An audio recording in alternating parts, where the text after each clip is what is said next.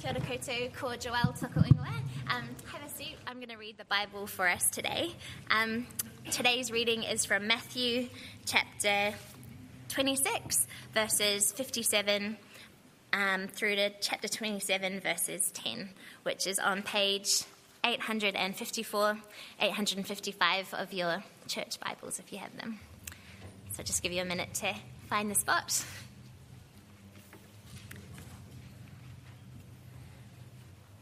And let's pray as we come to God's word.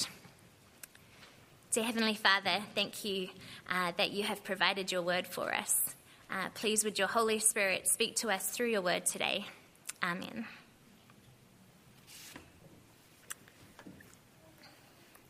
Reading from verse 57. Those who had arrested Jesus took him to Caiaphas, the high priest, where the teachers of the law and the elders had assembled. But Peter followed him at a distance, right up to the courtyard of the high priest. He entered and sat down with the guards to see the outcome. The chief priests and the whole Sanhedrin were looking for false evidence against Jesus so that they could put him to death. But they did not find any, though many false witnesses came forward. Finally, two came forward and declared, "This fellow said, 'I am able to destroy the temple of God and rebuild it in 3 days.'" Then the high priest stood up and said to Jesus, "Are you not going to answer? What is this testimony that these men are bringing against you?" But Jesus remained silent. The high priest said to him, "I charge you under oath by the living God. Tell us if you are the Messiah, the Son of God." "You have said so," Jesus replied. "But I say to all of you, from now on you will see the Son of Man sitting at the right hand of the Mighty One and coming on the clouds of heaven." Then the high priest tore his clothes and said, "He has spoken blasphemy. Why do we need any more witnesses? Look, now you have heard the blasphemy. What do you think?" "He is worthy of death," they answered. Then they spit in his face and struck him with their fists. Others slapped him and said, "Prophesy to us, Messiah. Who hit you?" Now Peter was sitting out in the courtyard, and a servant girl came to him. "You also were with Jesus of Galilee," she said. But he denied it before them all. "I don't know what you're talking about," he said. Then he went out to the gateway, where another servant girl saw him, and said to the people there, "This fellow was with Jesus of Nazareth." He denied it again with an oath, "I don't know the man." After a little while, those standing there went up to Peter and said, "Surely you are one of them. Your accent gives you away." Then he began to call down curses, and he swore to them, "I don't know the man." Immediately, a rooster crowed.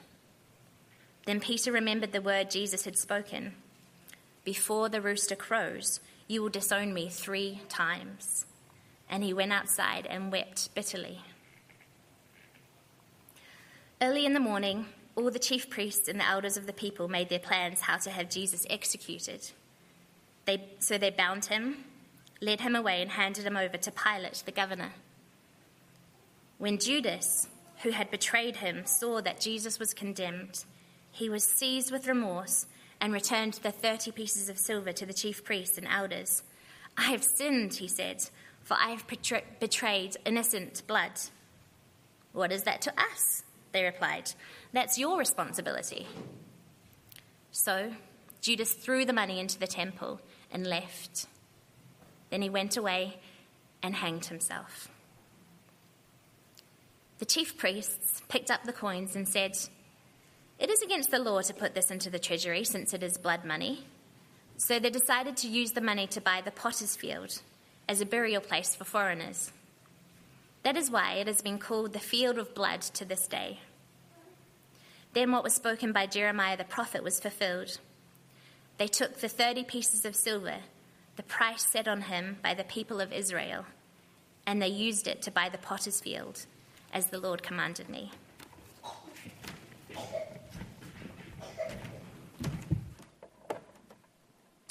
Thanks, Joel. Good morning. My name's Andrew. I'm one of the pastors here at City on a Hill. It's great you can join us for church this morning. A particularly warm welcome to you if you're new or visiting. We're really glad that you came. We pray that you really feel welcomed and blessed by your time with us this morning. If you're here to help commission the Baylisses, then we're really glad to be partnering the gospel with you as well. It's been a real delight over the last couple of months to see so many amongst us go out and take the good news of Jesus to the ends of the earth, even to Auckland, as I was up there last week with the Giesbers, that big city in much need of the gospel. We're going to be looking at Matthew chapter 26 this morning. We're going to be looking particularly at that the trial of Jesus in the Sanhedrin. So if you're wondering why I don't refer to the other stuff, we're just going to focus in on there. And next week on Good Friday, we're going to look at Jesus on the cross, and then on Easter Sunday, Jesus' resurrection. And so that's where we're heading this morning. So it'd be great if you have a Bible open. It'd be great if you have a sermon outlined there. What we usually do here at City on a Hill is work our way through books of the Bible like this, because we, like the Baylisses, are thoroughly convinced that it's God's word that is powerful and effective to change the world, to transform people's lives. So let's ask God to speak to us through the scriptures this morning. Heavenly Father, thank you so much that you do speak, that you are the God who speaks through your word. And Lord, we thank you that you have given us your Holy Spirit so we might understand what you have to say. And Lord, we pray now that as we read your word, that you might transform our hearts and our minds, so that we might see Jesus as he really is. And Lord, we pray that as we do this morning, we also pray for those, for the timber people, who also have the privilege of hearing your voice through the scriptures in their own language. We pray for them and for us, that we might know Jesus as the supreme Lord, as the loving King who laid down his life for us. We pray these things in his name. Amen. I want to begin by asking you if you know what a mic drop is. Do you know what a mic drop is? Some of the younger people in the room are nodding their heads. Some of the older people in the room have kind of got that screensaver look on their face. A mic drop, it was made internet famous by Barack Obama, as you can probably see here. In 2016, that's when it kind of really hit internet fame. But it emerged out of the rap battles in the 1980s, like all the best things coming out of the 80s. What it is when there's an argument or a debate or a rap battle and someone delivers a line that is so good, that is so comprehensively better than anything that's been said, they've got complete confidence that they've won, that they drop the microphone. They're so confident that there is no way that anyone could reply to what they have said. There is no need for the microphone anymore. Conversation over. If you're more into tennis, it's like the verbal equivalent of hitting an ace in tennis. They can't even get their racket to the ball. Now, if you know anything about the context of Obama's mic drop moment, it was in 2016. He spent much of that speech roasting the then businessman Donald Trump, mocking him for how ridiculous it would be for him to ever to be considered to be president of the United States, only for 6 months later for that to come true. But we'll leave that aside for another day. But here in Matthew chapter 27, Jesus delivers his mic drop moment. He delivers a line that is so powerful, that is so controversial, that is so devastating to those who listen, there is nothing that can be said in reply. His opponents have no comeback. All they can do is rage against him. So what's the mic drop line from Jesus here? Did you notice it as we went through? It's right there in verse 64. Verse 64 of chapter 27, Jesus said, "But I say to all of you, from now on, you will see the Son of Man sitting at the right hand of the Mighty One, coming in the clouds of heaven." It's kind of like, boom. Sit down, shut up, Jesus in the house, mic drop. I won't drop the microphone because the sound desk guys will have a fit. Now, can you see what's going on there? Well, if you can't, if you're a little confused, maybe if you're a little underwhelmed by these words from Jesus, you're in good company, because I didn't get it at first either. It took me a while to realize the significance of what Jesus is saying here. But once I did, when you grasp what Jesus is saying here, these words, they change the world. They really do. These words of Jesus here in verse 64, they ought to change the life of every man, woman and child who has ever lived. These words here from Jesus, they demand a response from every single one of us, whether we follow him or not. So come with me, let's look at this trial that Jesus endures, and let's see if we can work out what the fuss is all about. So just to bring you up to speed, where we're up to in Matthew's Gospel. Now this is the night before Jesus will be crucified. It's the Thursday before Good Friday. If you're really kind of into Bible dating and stuff like that, it's actually the 2nd of April that this happens, the date of today, 1,990 years ago to the day. And things are building towards Jesus' anticipated death. He's been anointed. He's had the Last Supper. He's been in the Garden of Gethsemane. He's been betrayed. He's been arrested. And as each episode has passed us by, Jesus, we see, walks unflinchingly to the cross. But as each episode passes by, Jesus gives us more detail and about the meaning and the significance of his death. You see, as we get closer to the cross, Jesus is shedding light on what is about to take place. Jesus is giving us the interpretation of the cross. He's giving it to us as he journeys to the cross. You see, Jesus doesn't want us to guess or speculate about what's going to happen when he dies on the cross. No, Jesus is clear. He's emphatic. There's no ambiguity about what's taking place. You see, a few weeks ago we saw Jesus anointed at Bethany. And that tells us that Jesus' death is of immense value. That he's dying as the Messiah, as the King. And his cross, dying on the cross, that is the climax of his saving work as God's promised Saviour. And then at the Passover, we saw that Jesus' death is a redemptive death. It has redemptive power. Like the Passover lamb that secured the rescue of Egypt, so now Jesus, his death will rescue the people of God. And last week we saw in the garden that Jesus' death will be a wrath-bearing death. Jesus, remember, he said to God, "If it's possible, may this cup be taken from me, yet not my will, but yours be done." Now the cup is the cup of God's anger, of his just wrath at human sin, at your sin and my sin. And Jesus is saying he is on his way to drink the cup of that wrath, to drink it for us on the cross so that we don't have to. And so what Jesus is doing is he's steadfastly walking to the cross. He's telling us what is really going on here. He's laying down his life as the Messiah to redeem God's people by taking God's just wrath for their sin and their rebellion. That's what's going on when he dies on the cross. Now, I know a lot of you will have heard that before, but it's important to realize here, Jesus is not leaving the cross open to interpretation. The cross is not like some piece of postmodern art where we can all walk up to it and go, this is what it means for me, and you can come up and say, this is what it means for you. No, Jesus gives us the meaning. He tells us in advance what is going on as he's about to die on the cross. And so it means that the cross isn't just a model of self-sacrifice. The cross isn't just a display of God's love for us. It is both of those things, but that's not just what's going on. Some people might even say that the cross is a deviation from God's plan, which God has to kind of bring back onto the rails through the resurrection. Some people will see the cross as an example of the sorts of injustices in the world that we're supposed to fight. But Jesus says, no, I'll tell you what the cross means. The cross is me willingly laying down my life for the sin of God's people so they might be saved. And here in the trial of Jesus, another dimension to that picture is added.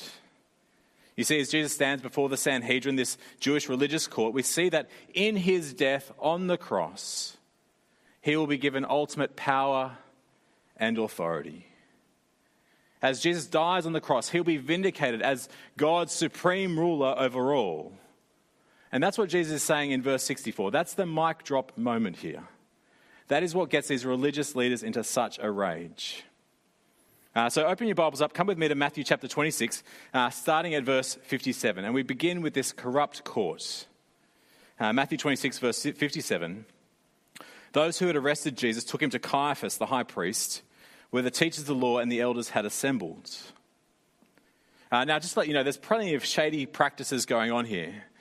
Firstly, this court has convened at night. Under Jewish law, it was forbidden to hold a trial at night. Jesus has just been arrested in the garden. He's had the Passover meal with his disciples, and he's brought straight to this court.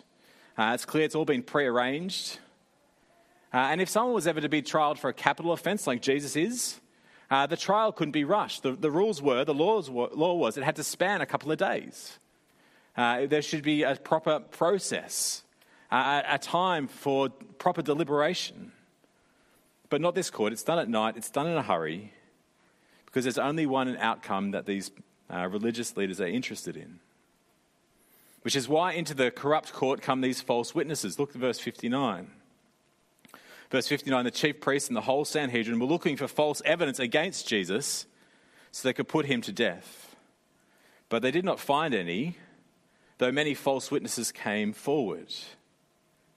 Despite all the false witnesses coming before the court in the middle of the night, they can't pin any evidence onto Jesus, which is a real problem for them because they need some concrete evidence that they can stick to Jesus so they can take him to the Romans and say, execute him, because they couldn't do it themselves. And so they persist. Verse 60, finally, two came forward and declared, this fellow said, I am able to destroy the temple of God and rebuild it in 3 days. Now, as the Sanhedrin have been hunting around for evidence, they eventually find two witnesses who agree. These guys, they've overheard something that Jesus said when he was teaching his disciples. And see, Jesus did talk in Matthew 24 about the temple being destroyed. But in Matthew 24, if you read it, he never said that he was going to be the one to do it. Maybe they're referring to what Jesus said in John 2, where he said something similar. But in John 2, where he talked about the temple being destroyed and being rebuilt in 3 days, well, Jesus was talking about his own body. He was talking about his own death and resurrection. But we have these witnesses, and whatever they've seen and whatever they've heard, they've got it wrong. They've taken his words out of context. They've applied his words for their own sinister meaning. But the truth isn't going to get in the way of this court and their decision. They think they've got what they need. And so these false witnesses, they stand before the court and they accuse Jesus. They accuse him of planning to destroy the temple. And the charge of desecrating a sacred place, well, that was a capital offence in the ancient world. But it's plain to see, isn't it? The trial of Jesus is a sham. The trial of Jesus, it only amplifies his innocence. And so what does Jesus say in response to this sham trial? Well, the first thing we see is his response is silence. Silent innocence. Have a look at verse 62. Verse 62, then the high priest stood up and said to Jesus, are you not going to answer? What is this testimony that these men are bringing against you? Verse 63, but Jesus remained silent. Silence from Jesus. Why? I mean, this is a man who has spoken with such authority and precision. This is a man who has run rings around his opponents in every debate. This is a man who's constantly put the same religious crowd, same religious leaders, he's put them in their place. And he's amazed the crowds watching with his powerful words. And here he remains strangely silent. Why?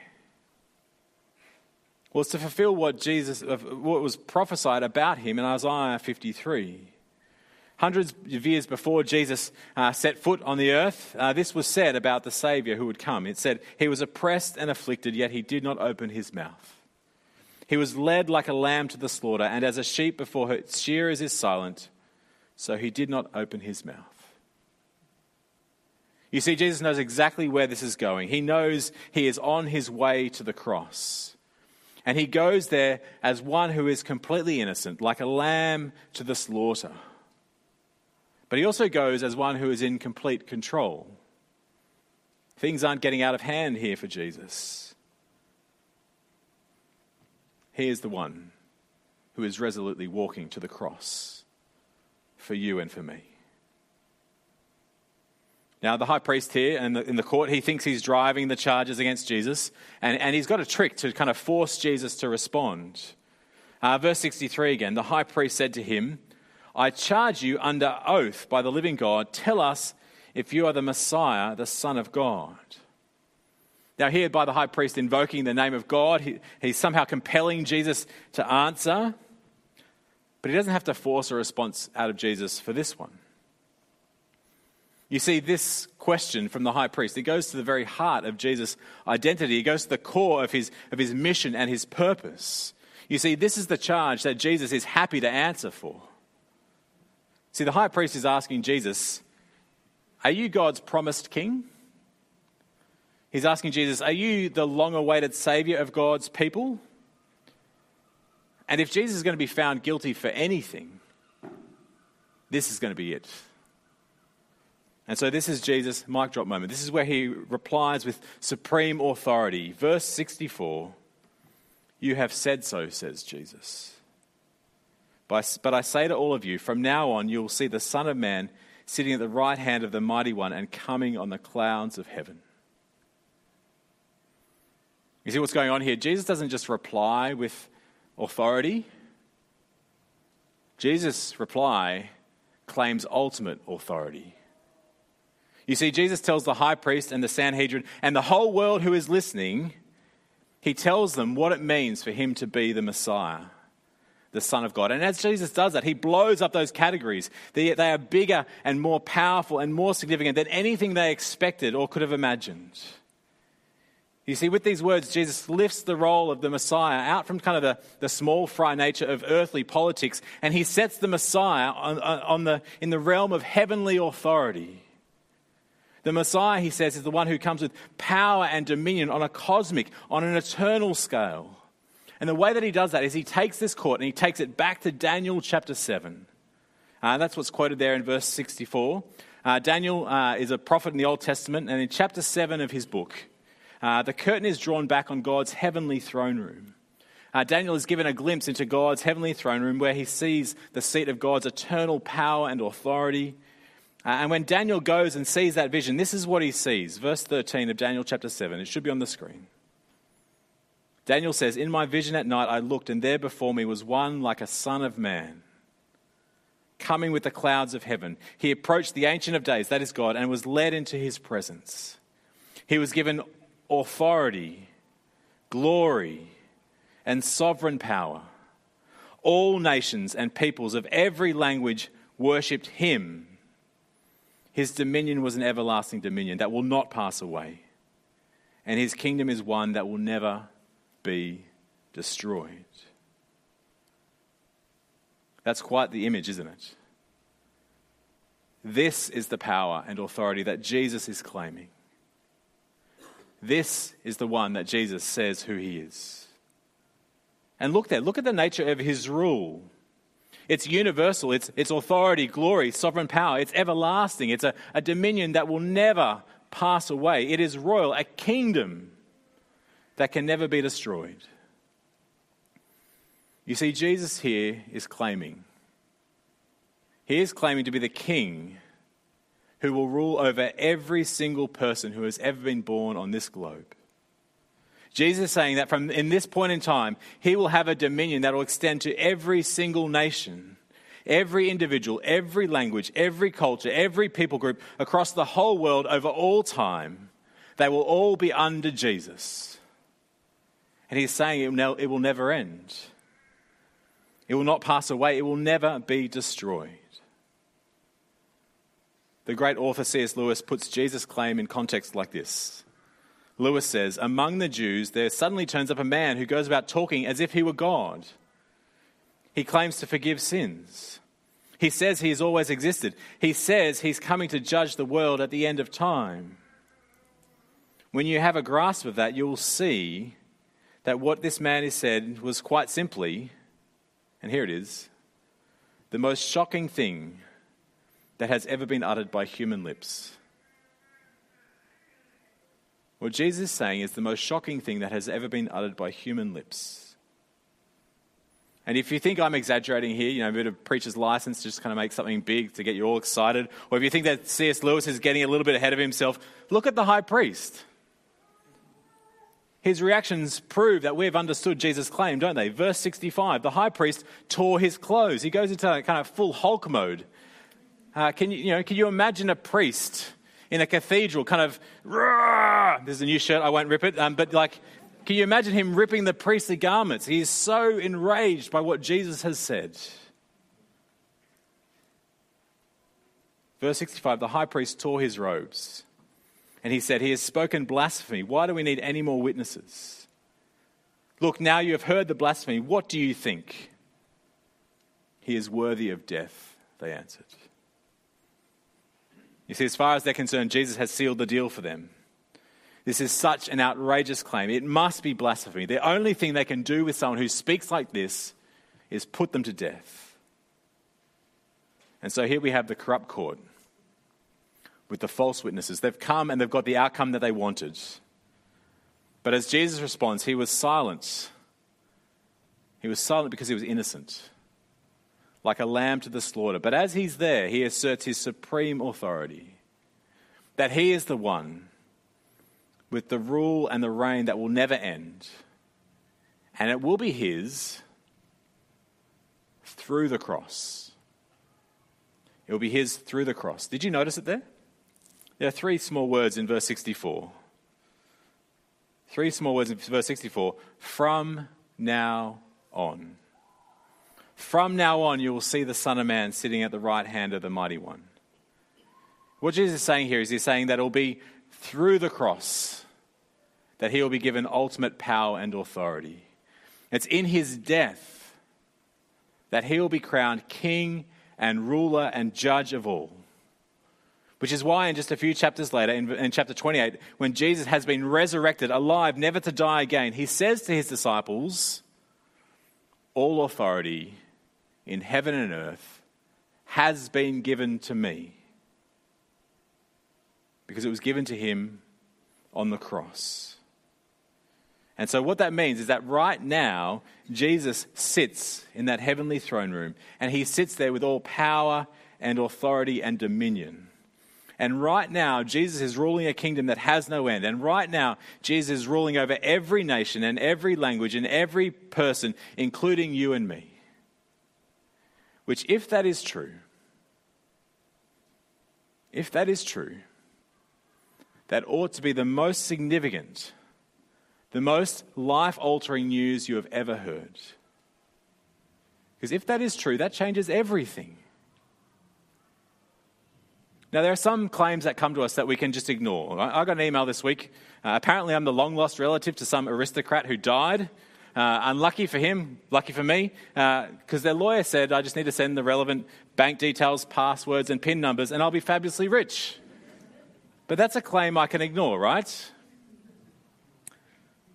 But to hear that there is a king who has claim over your life, to hear that there is a judge that you'll have to answer for, to hear that there is a ruler who will have the final say where you spend all eternity,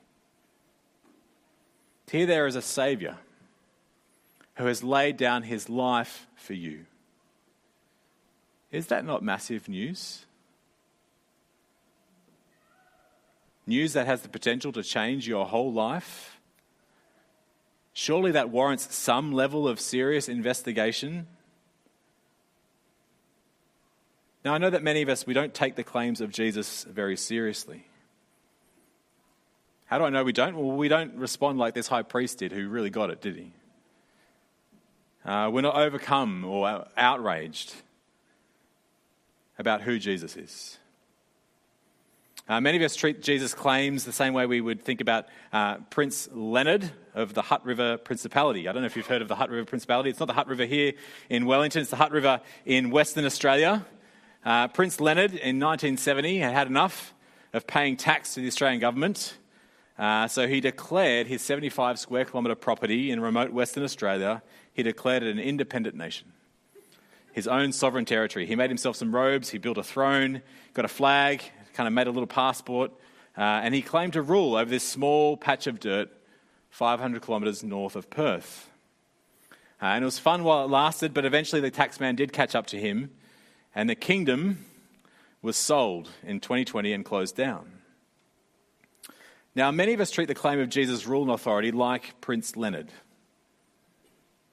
Loopy. A little bit frivolous. A bit of a joke. We don't really have to take it seriously, do we? But to not heed these words of Jesus and respond, to not take them serious, is to be headed for disaster.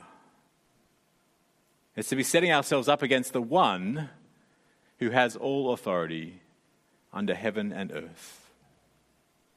You see, Jesus, his claim to authority over you, it's the real deal. It was established through his death. It was vindicated by his resurrection. It will be manifest for all to see when he returns in glory.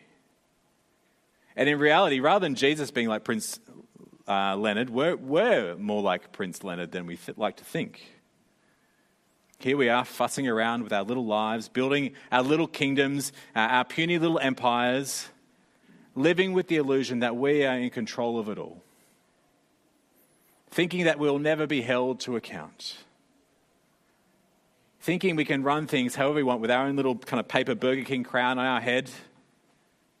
When in reality there is a true and living king. A true and living king who rules over every man, woman and child who ever lived. A king with power and authority. A king to which we must give an account. And no amount of putting our head in the sand will prepare us for that day.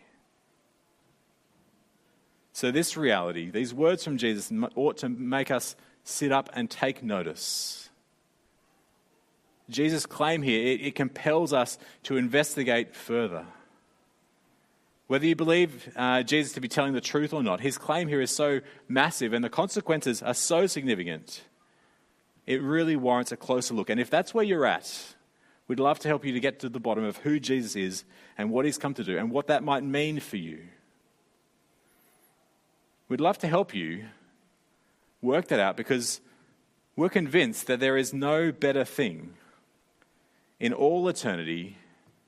There is no better thing than knowing Jesus as your King.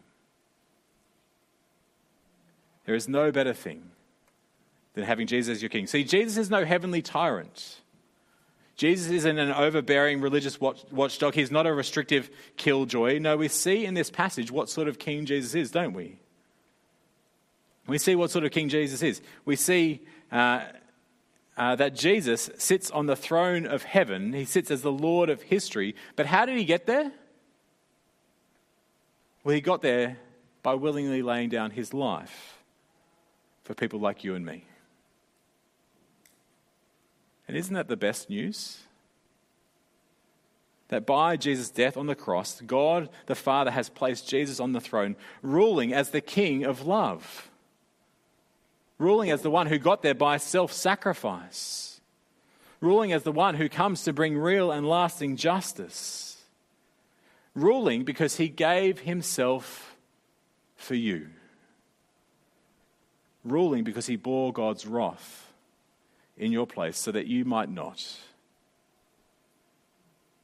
And who doesn't want to serve a king like that? A king who gains his throne not by military force, not through political machinations, but a king who sits on the throne because of sacrificial love. Sacrificial love for you. Jesus' words here, they're words, if they're true, they change the world, don't they? They're words, if you trust him, if you let him be your king, they'll change your life for all eternity. Will you pray with me? Heavenly Father, we thank you so much for the scriptures, your word that speaks so clearly of Jesus. And Lord, we thank you for the way that Jesus explains what his death means, that he is the promised Saviour King who has laid down his life for us. Lord, help us to take his word seriously and live with him as our King, so we might experience the hope and life and future and forgiveness that you have brought only through him. And we pray all of these things in his name. Amen. If the band want to come up, we're going to continue to reflect on God's word by singing together. So will you please stand as we respond in song?